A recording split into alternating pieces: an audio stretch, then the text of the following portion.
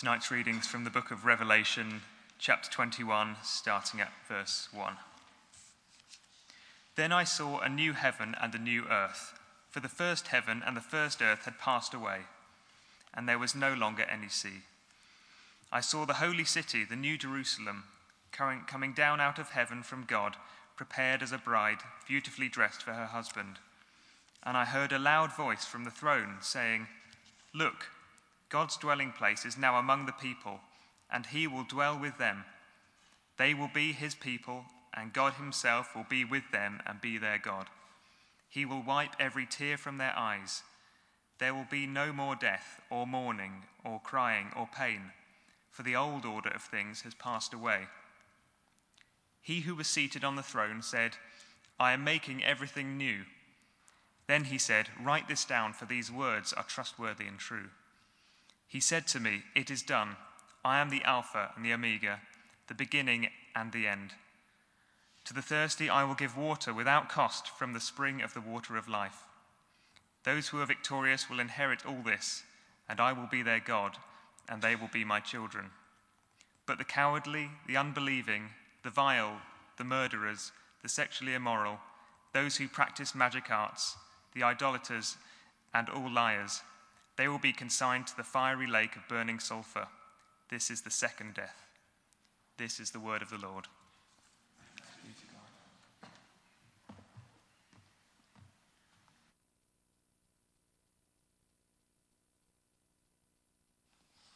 Well, good evening, everybody. If I can add my own welcome to that Adam gave. My name is Jonathan G. I'm the vicar here. A particularly warm welcome to anybody who's here the first time. And I'll add my apology for the fact that actually the temperature isn't that warm. We're going to pray that the Lord will speak to us, and we'll pray for some divine heating along the way, that he would warm our hearts and our bodies as he speaks to us. Lord Jesus, we bow in your presence. You are the Lord of Lords and the King of Kings. We praise you that one day you will return and your light will dispel all the darkness. And we look forward to that great day. As we wait for it, send your Spirit on us now. Take the words I've prepared, breathe your life into them. Speak to us through your word in the scriptures.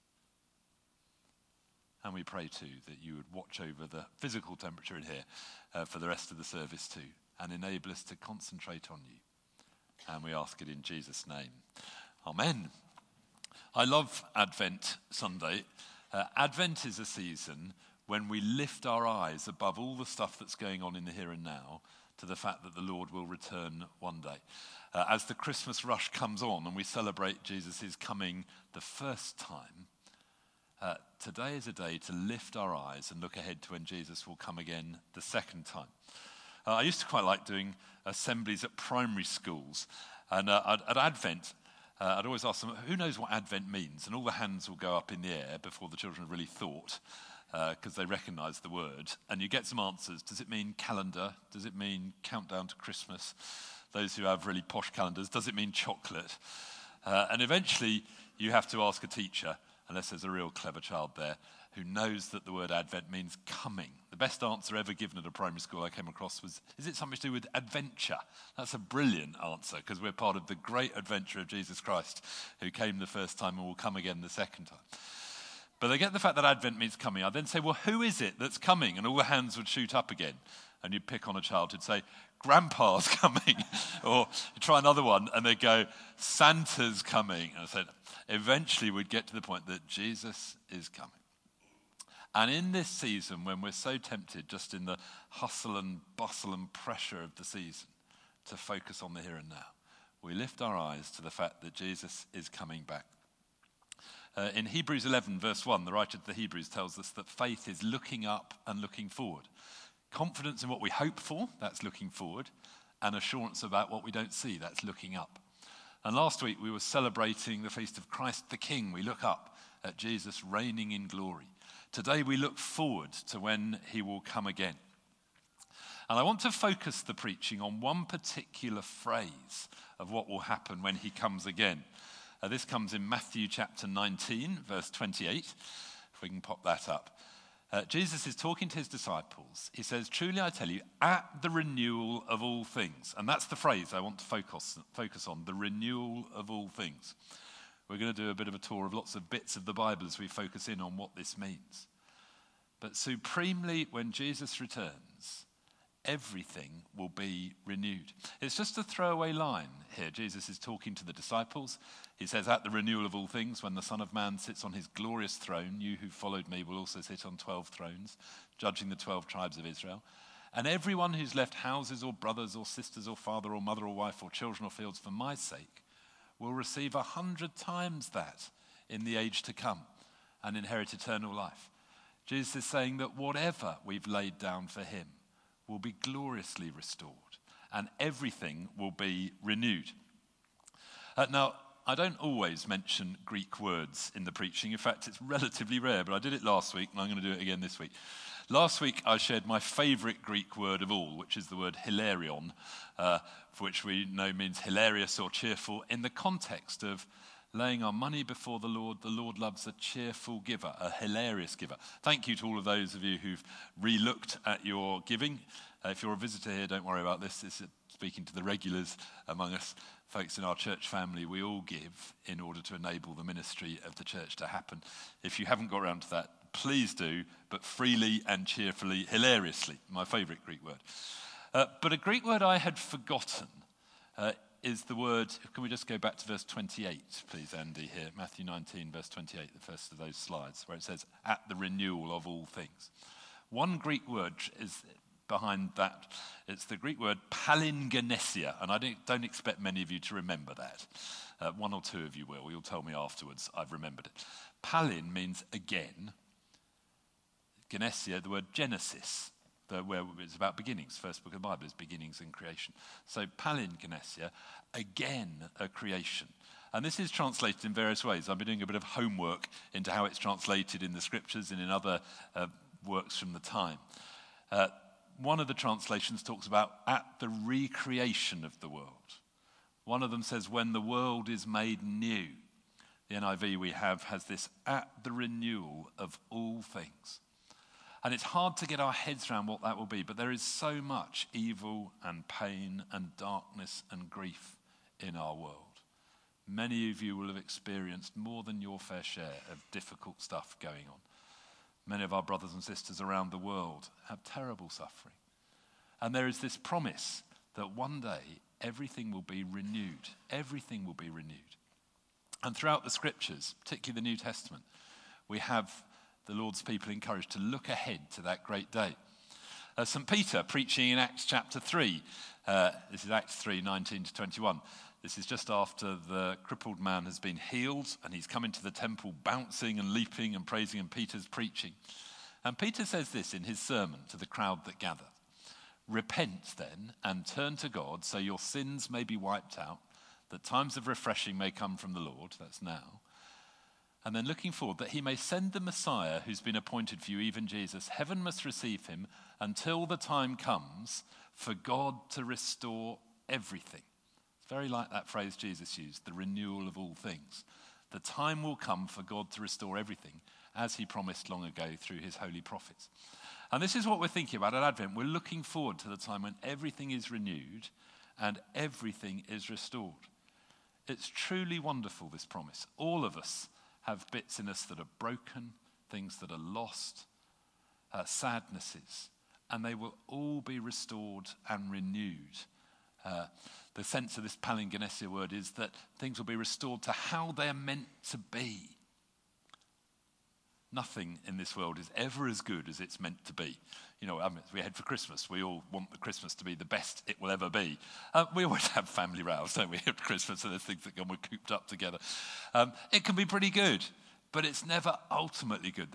We're looking ahead to when Jesus returns and everything is perfectly restored. St. Paul talks about this in Romans chapter 8, reading from verse 18. We can put Romans 8:18 up next. There we go. He says, I consider that our present sufferings are not worth comparing with the glory that will be revealed in us. And we're encouraged to lift our eyes, to look ahead above the present difficulties. For the creation waits in eager expectation for the children of God to be revealed. For the creation was subjected to frustration, not by its own choice, but by the will of the one who subjected it. in hope that the creation itself will be liberated from its bondage to decay and brought into the freedom and glory of the children of God. There's something about the whole creation that when Adam and Eve rebelled, creation went into decay as well. And the creation is waiting for when Jesus will return, and we will be restored, and creation will be restored all together. Paul says in verse 22, we know that the whole creation has been groaning, as in the pains of childbirth, right up to the present time. Not only so, but we ourselves, who have the first fruits of the Spirit, groan inwardly as we wait eagerly for our adoption to sonship, the redemption of our bodies.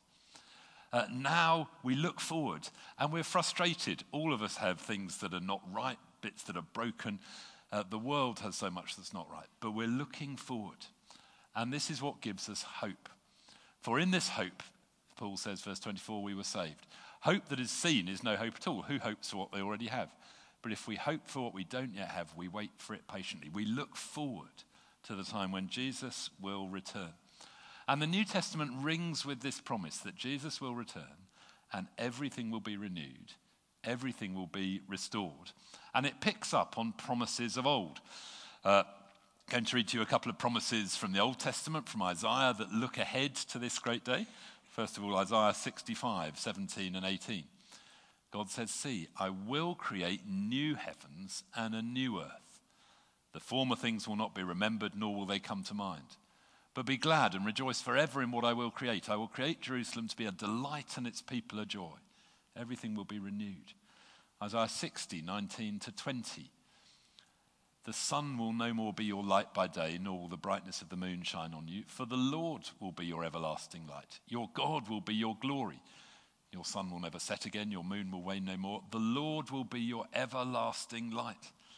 A glorious future with the Lord. New heavens, new earth, everything created. Your days of sorrow will end.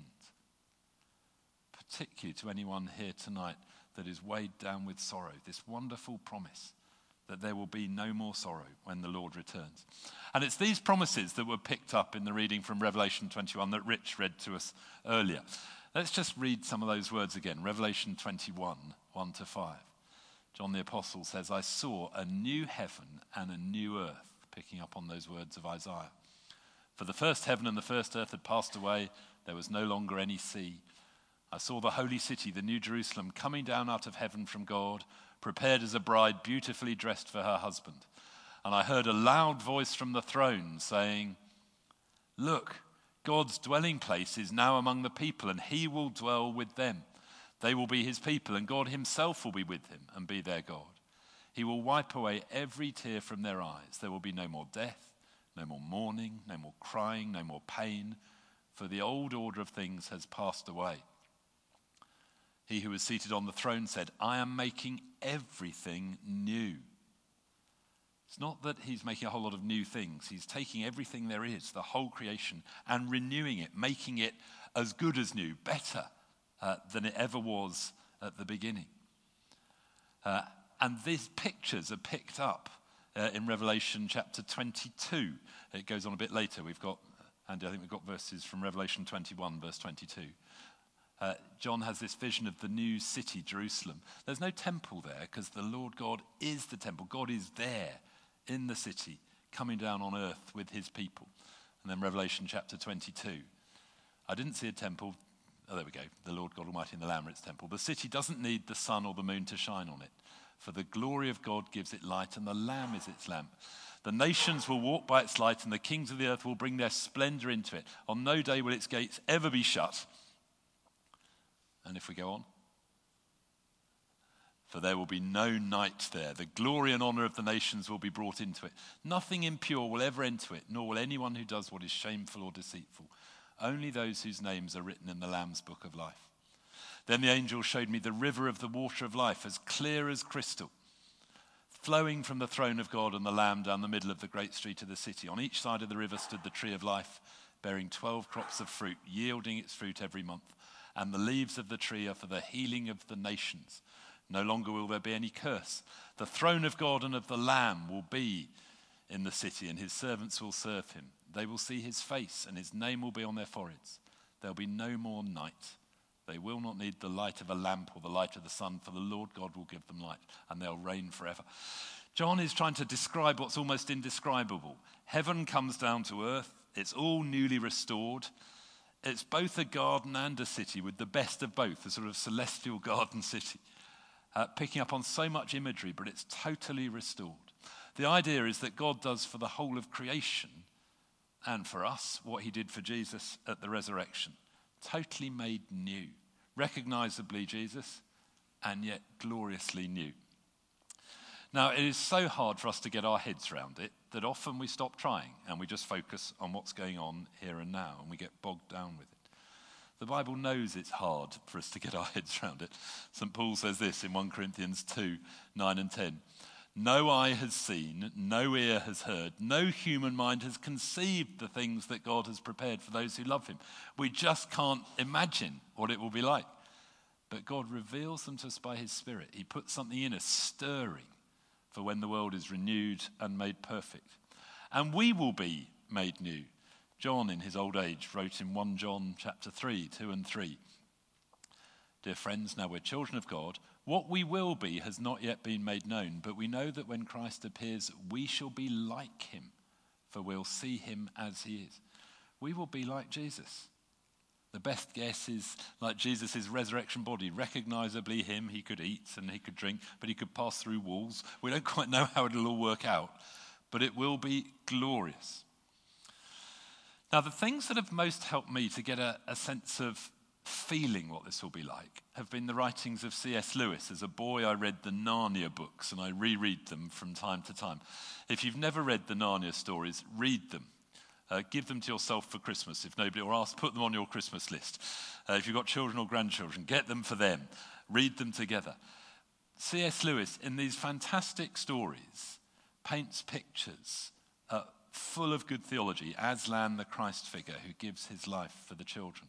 There's a depiction of the creation of the world. There's a depiction of the end of the world and how glorious the new creation could be. There's another book he wrote called The Great Divorce, which is a terrible title for the book because it's got nothing to do with marriage and divorce.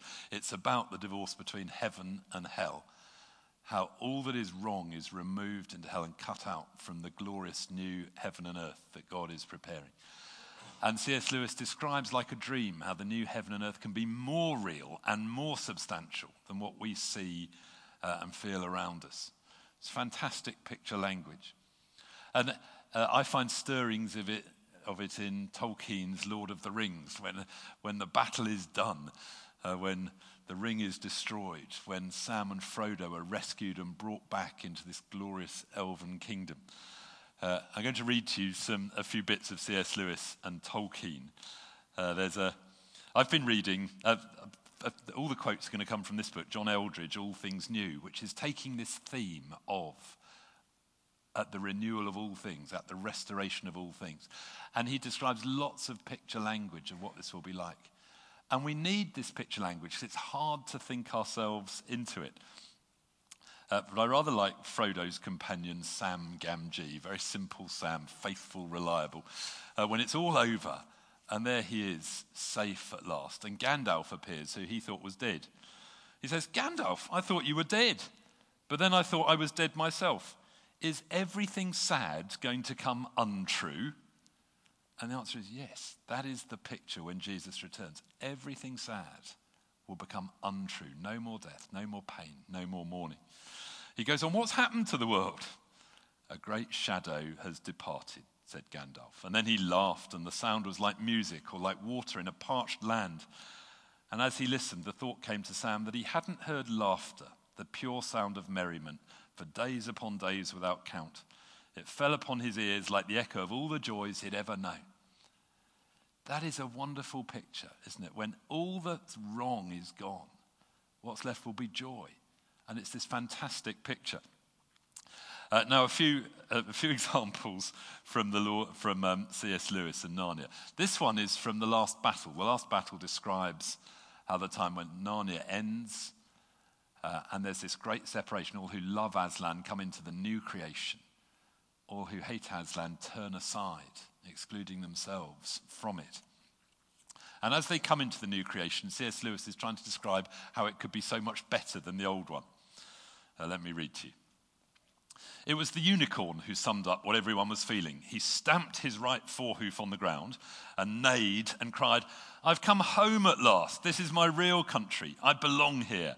This is the land I've been looking for all my life, though I never knew it till now." The reason we loved the old Narnia was it sometimes looked a bit like this. "Come further up, come further in."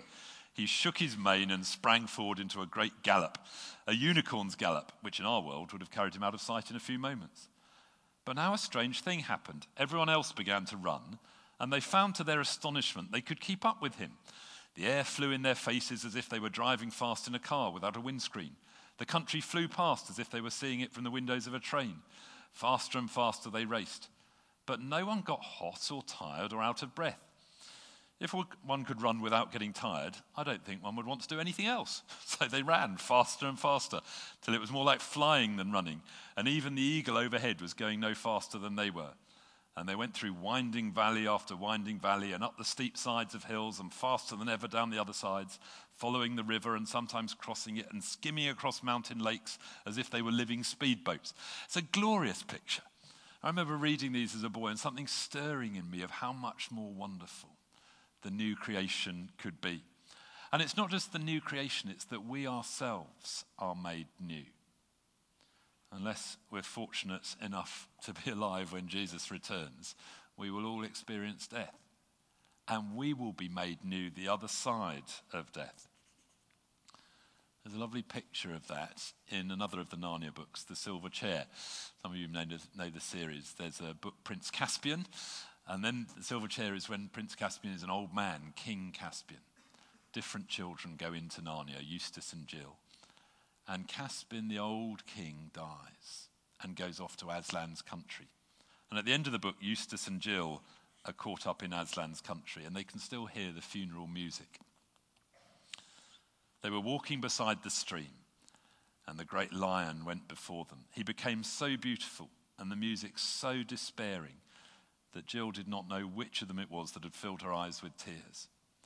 Then Aslan stopped, and the children looked into the stream, and there on the golden gravel of the bed of the stream lay King Caspian, dead, with the water flowing over him like liquid glass. His long white beard swayed in it like waterweed. And all three stood and wept. Even the lion wept, great lion tears, each tear more precious than the earth would be if it was a single diamond. "Son of Adam," said Aslan, "go into the thicket and pluck the thorn that you will find there and bring it to me." Eustace obeyed. The thorn was a foot long and sharp as a rapier.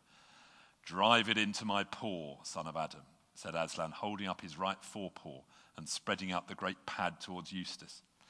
"Must I?" said Eustace. "Yes," said Aslan. Then Eustace set his teeth and drove the thorn into the lion's pad, and there came out a great drop of blood, redder than all the redness you've ever seen or imagined, and it splashed into the stream over the dead body of the king. At that same moment, the doleful music stopped, and the dead king began to be changed. His white beard turned to grey, and from grey to yellow, and it got shorter and vanished altogether, and his sunken cheeks grew round and fresh, and the wrinkles were smoothed, and his eyes opened, and his eyes and lips both laughed, and suddenly he stood up and leapt up and stood before them, a very young man. And he rushed to Aslan and flung his arms as far as they'd go round the huge neck, and he gave Aslan the strong kisses of a king, and Aslan gave him the wild kisses of a lion. A glorious picture of how we're renewed. And then C.S. Lewis goes on to describe how Eustace struggles to come to terms with this. At last Caspian turned to the others. He gave a great laugh of astonished joy. "Why, Eustace," he said. "Eustace, so you did reach the end of the world after all." Eustace made a step towards him with both hands held out, but then he drew back, looking somewhat startled. "Look here, I say," he stammered. "It's all very well, but didn't you?" "Oh, don't be such an ass," said Caspian. "But," said Eustace, looking at Aslan, "hasn't he died?" "Yes," said Aslan, in a quiet voice, almost as if he was laughing. "He has died. Most people have, you know. Even I have. There are very few who haven't." I love that. Thinking of all the great saints down the years who've all died and now restored by the Lord Jesus, who himself died and is restored. These stories are fantastic pictures to help us feel the truth in the scriptures that one day everything will be renewed. You will be, I will be, the whole of creation will be. So when will it happen? It will be when Jesus comes again. All the way through the New Testament, 300 references to this. And we are expected to look forward to it eagerly. In our comfortable age, we tend just to focus on trying to make things comfortable now. But full-blooded New Testament Christianity is sitting light to the things of this age and looking forward to what is more wonderful when Jesus will return. A few verses to give you an idea of this. 1 Peter 1:13. With minds that are alert and fully sober, set your hope on the grace to be brought to you when Jesus is revealed at his coming. It's a determined looking forward to that. 1 Corinthians 1:7. As you eagerly wait for our Lord Jesus Christ to be revealed. Eagerly wait. I think I've been waiting. I'm not sure how eager I've been. And I love Advent because it reminds me to look forward to this eagerly. Philippians 3 verse 20. The same phrase. We eagerly await a Saviour from heaven, where our citizenship is, the Lord Jesus Christ. We look forward eagerly to when Jesus will return. Now, we don't know when that will be. In Acts, after the resurrection, Jesus is talking with his disciples. He must have used this phrase, the renewal of all things, from time to time. And they ask him, Lord, are you going to restore the kingdom to Israel now? This is Acts chapter 1 from verse 6. Lord, are you at this time going to restore the kingdom to Israel? Jesus said, it's not for you to know the times or dates the Father has set by his own authority. You won't know when. You won't know. But you will receive power when the Holy Spirit comes on you, and you will be my witnesses in Jerusalem, Judea, and Samaria, and to the ends of the earth.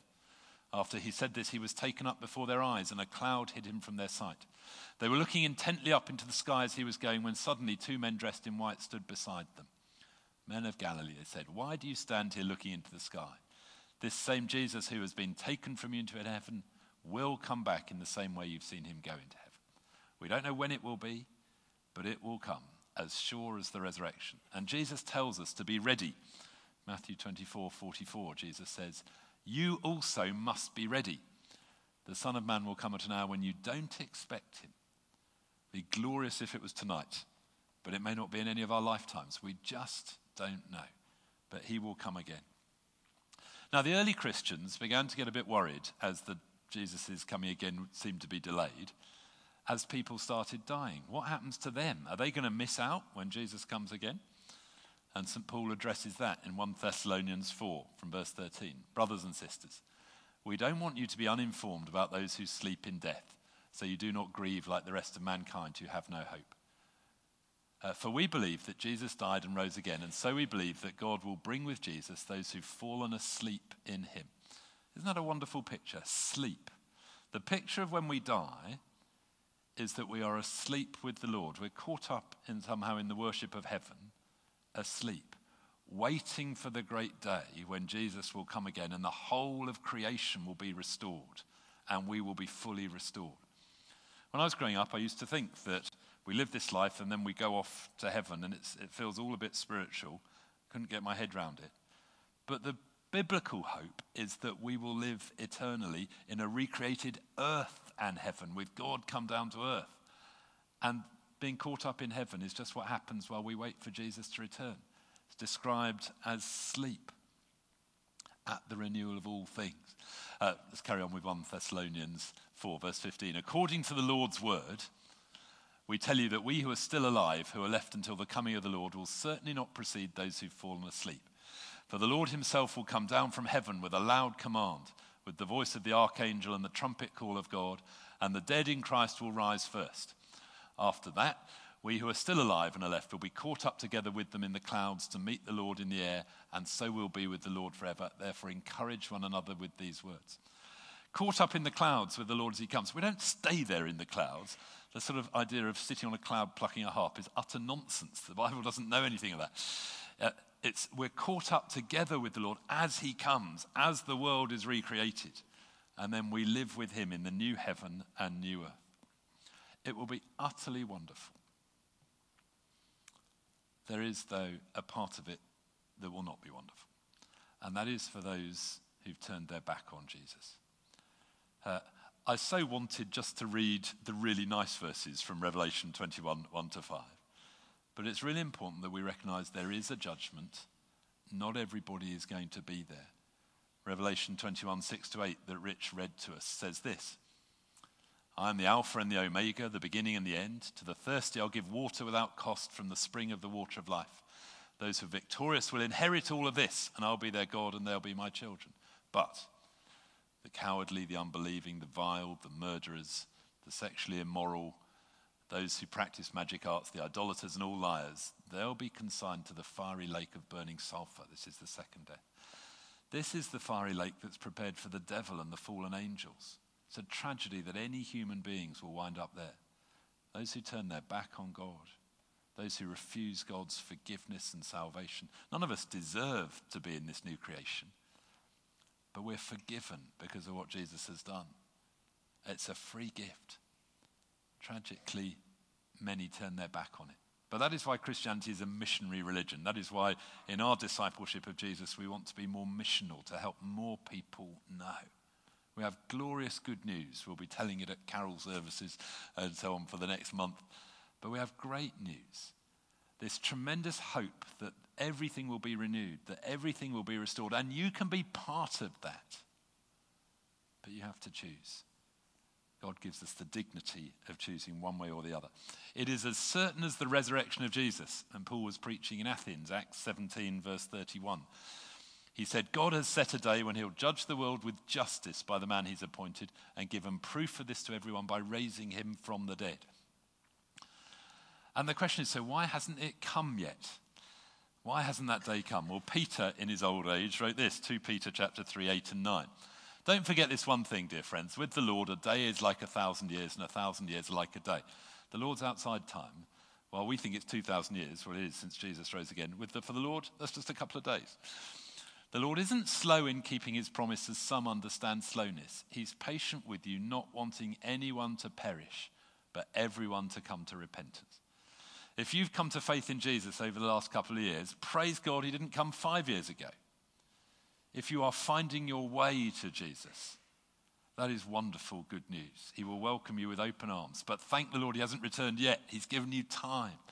God is patient and wants more to come. But that day will assuredly come. We don't know when.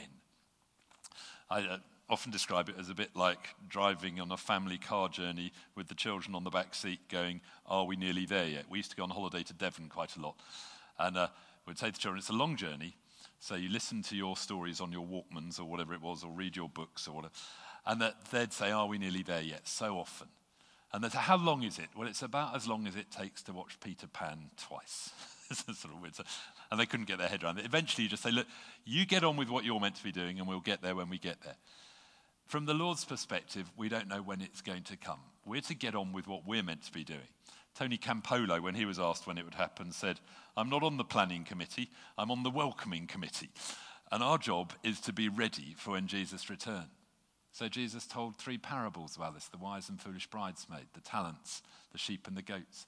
Like the wise bridesmaids, we're to be ready with our oil lamps full of oil.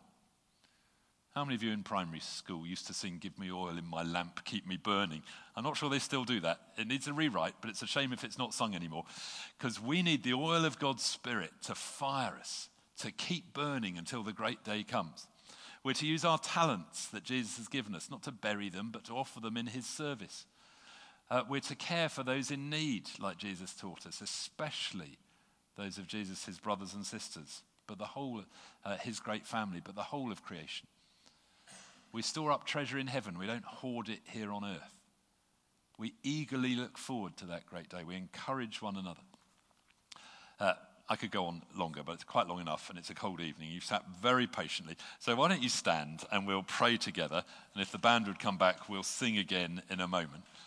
And just in the stillness, will you fix your mind on this phrase, the renewal of all things, or the restoration of all things? Lord Jesus, we look forward to that great day. You know there's so much in us that is damaged and broken, and we praise you that we will be fully restored. There's so much that's so wrong in our world, and we praise you that it will be totally renewed, restored. And while we can't imagine what it will be like, we pray that you would so send your Spirit on us, that you put a deep longing deep within us for that great day when Jesus will come. And through the words of Scripture, through the stories of C.S. Lewis, or however it is, will you grow this within us? We pray, come Holy Spirit now and minister to us. Just take a moment in the quietness just to cry out to the Lord, to put in you a longing for that great day, to help you know that you will be fully renewed and restored. That our present sufferings are not worth comparing with the glory that is to be revealed.